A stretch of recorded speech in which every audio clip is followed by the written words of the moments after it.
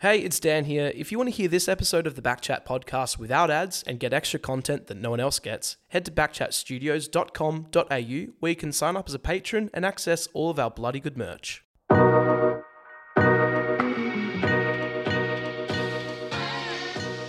Hey everyone, Dan here. Now, of course, we would usually have an episode of BackChat out on a Tuesday because that's what we've done for the last 2 or so years, every Tuesday.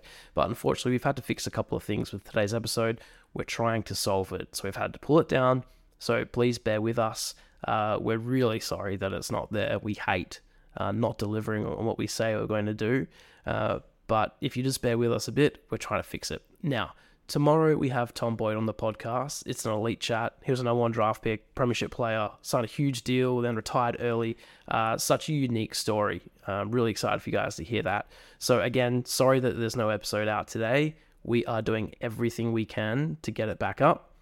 So please bear with us. We always value your support and so stoked you guys are listening to us every week. We really appreciate it. For now, enjoy Tom Boyd.